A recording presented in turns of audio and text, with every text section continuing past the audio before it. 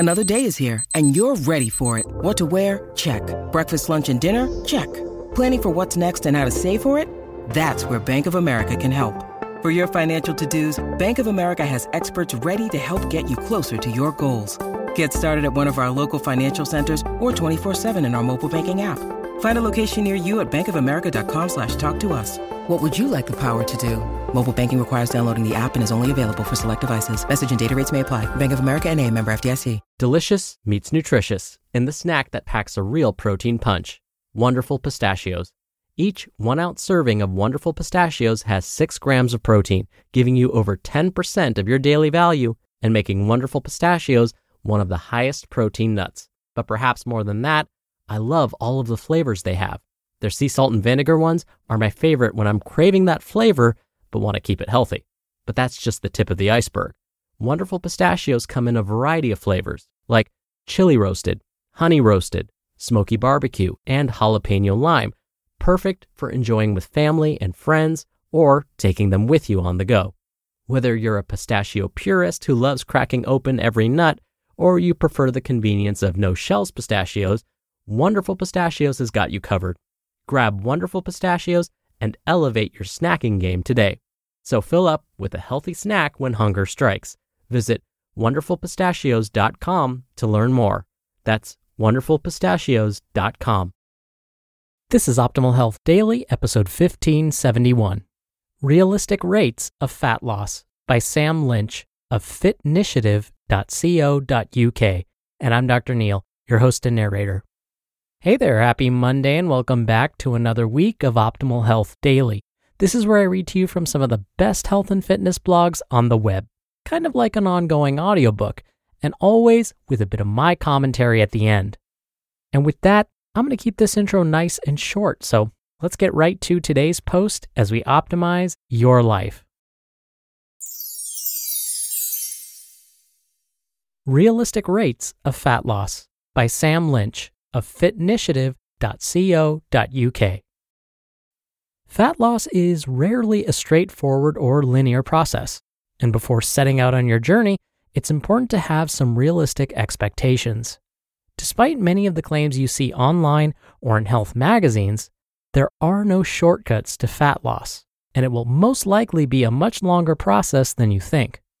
The crux for many of us is that fat loss comes at different rates, and will be harder or easier depending on the individual. These individual differences rely on numerous factors, including age, gender, physical activity levels, body composition, exercise history, stress, dieting history, genetics, socioeconomic status, and other psychosocial factors like cultural predispositions and so on. This post doesn't aim to dive deep into all of those factors, but rather aims to give you information to set some reasonable expectations. Here's a general guideline on realistic rates of fat loss to keep your expectations honest. Realistic rates of fat loss per week. It's important to know these are just guidelines and numbers will vary. Your weight is also made up of more than just fat, so your actual body fat percentage needs to be taken into consideration too. Those with more fat will find it easier to lose fat and can typically lose more per week. These individuals will also have a higher overall energy need, which means it's easier to create a calorie deficit. Leaner people will struggle to lose fat as they have less of it, and the body wants to hold on to it. Less fat and a generally lower energy need also make it harder to create a calorie deficit. Some general guidelines with regards to amount of body weight lost per week. Well, when we consider an aggressive approach, that would be 1 to 1.5% of one's body weight. A reasonable approach would be 0.5 to 1% of one's body weight, and a comfortable approach would be less than 0.5% of one's body weight. Applications. So now that we have some guidelines to reference, let's apply these to a 200-pound individual. An aggressive weight loss plan would be 2 to 3 pounds per week. A reasonable plan would be 1 to 2 pounds per week. And a comfortable plan would be less than 1 pound per week. Recommendations. For the majority of people, I would recommend setting expectations in the comfortable to low reasonable ranges. There's no rush when it comes to fat loss, and it should be seen as a marathon, not a sprint. A big reason for this is that the more aggressive you are with your rate of fat loss, the bigger the deficit you need to create. Those who have more fat than the average person can look to push into the upper ranges, as it will be easier for them to create this deficit. A large calorie deficit can become far too restrictive and impact your ability to keep the weight off in the longer term, which is the overall goal, right? Let's use the example of 1 pound of fat equating to 3,500 calories. If we aim for a 1 pound per week weight loss target, that would be in the comfortable to reasonable range. That results in a 500 calorie deficit each day. For argument's sake, let's say your maintenance calories, meaning the calories needed to maintain your weight, are 2,500. With a 1 pound a week weight loss and 500 calorie deficit per day, you have a decent 2,000 calories to play with to achieve your 1 pound a week target. With this calorie target, you still have the flexibility to enjoy your life, food, and progress towards your goals. Once you get into the upper end of the reasonable range and into the aggressive range, you're creating a deficit of up to 1,000 to 1,500 calories, which, when using the 2,500 maintenance example previously mentioned, will create a daily calorie target of 1,500 down to 1,000 calories per day. While this may sound doable, it's far from sustainable for most people and will most likely lead to poor adherence. A large calorie deficit will also increase the likelihood that you lose lean mass as well as fat mass.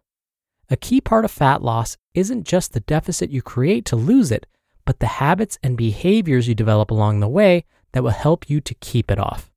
A large calorie deficit and being overzealous with your fat loss often does little to help you build these habits and behaviors, especially if you're inexperienced when it comes to dieting. With fat loss, slow and steady often wins the race.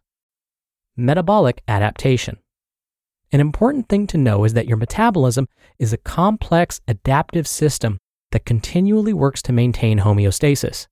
Your body doesn't like change, and when it comes to fat loss, your body becomes clever by using less calories, storing more calories, and becoming more efficient at using the calories it does. So it's important to adjust calories as you proceed through your diet and use outcomes to guide your judgment. This is why resistance training is an effective tool to use for fat loss, as an increase, or at least the maintenance, of your lean mass can help to maintain your resting metabolic rate, not to mention the numerous other benefits. Essentially, you could be the same weight, but with more lean mass, a higher resting metabolic rate, and more calories to play with to maintain your weight. Final considerations. As mentioned at the start, there are many factors that can affect your fat loss efforts, and your journey can look vastly different to someone else's. Any equation you use will give you an estimate, so it's important to use the outcomes of your actions to guide your journey. No matter which diet you use, or whichever way you approach your nutrition, the key driver for success is consistency. Another key component of fat loss is understanding your total daily energy expenditure. However you approach your fat loss, it's important to do it sustainably. While an aggressive approach may seem like a good idea in the short term, you may be making it harder for yourself and impacting your ability to keep the weight off in the longer term. You just listened to the post titled Realistic Rates of Fat Loss by Sam Lynch of fitinitiative.co.uk. We're driven by the search for better, but when it comes to hiring, the best way to search for a candidate isn't to search at all. Don't search, match with Indeed. Indeed is your matching and hiring platform with over 350 million global monthly visitors and a matching engine that helps you find quality candidates fast. Ditch the busy work.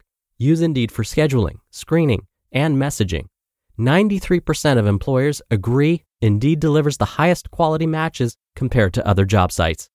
One of the things I love about Indeed is that it filters out incompatible applicants. So when you're hiring, the process is much faster, and you only have to consider applicants that are already likely to be a great fit.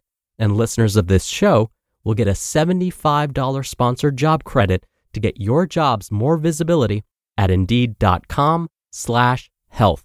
Just go to Indeed.com/health right now and support our show by saying you heard about Indeed on this podcast. Indeed.com/health. Terms and conditions apply. Need to hire? You need Indeed. Dr. Neal here for my commentary. I often get asked by those looking to lose weight, Dr. Neal, can you just give me a general idea of how many calories I should consume each day? I just need a place to start. Luckily, guidelines like these do exist. In fact, when I was working as a lifestyle educator for one of the largest HMOs in the US, we used the following guideline. For those assigned a female gender at birth, the goal is to get around 1,500 calories each day. For those assigned a male gender at birth, the aim is to get around 1,800 calories a day. Now, sometimes a patient would ask me, well, if I cut that recommendation in half, like I eat only 750 calories each day, I could lose more weight in half the time, right?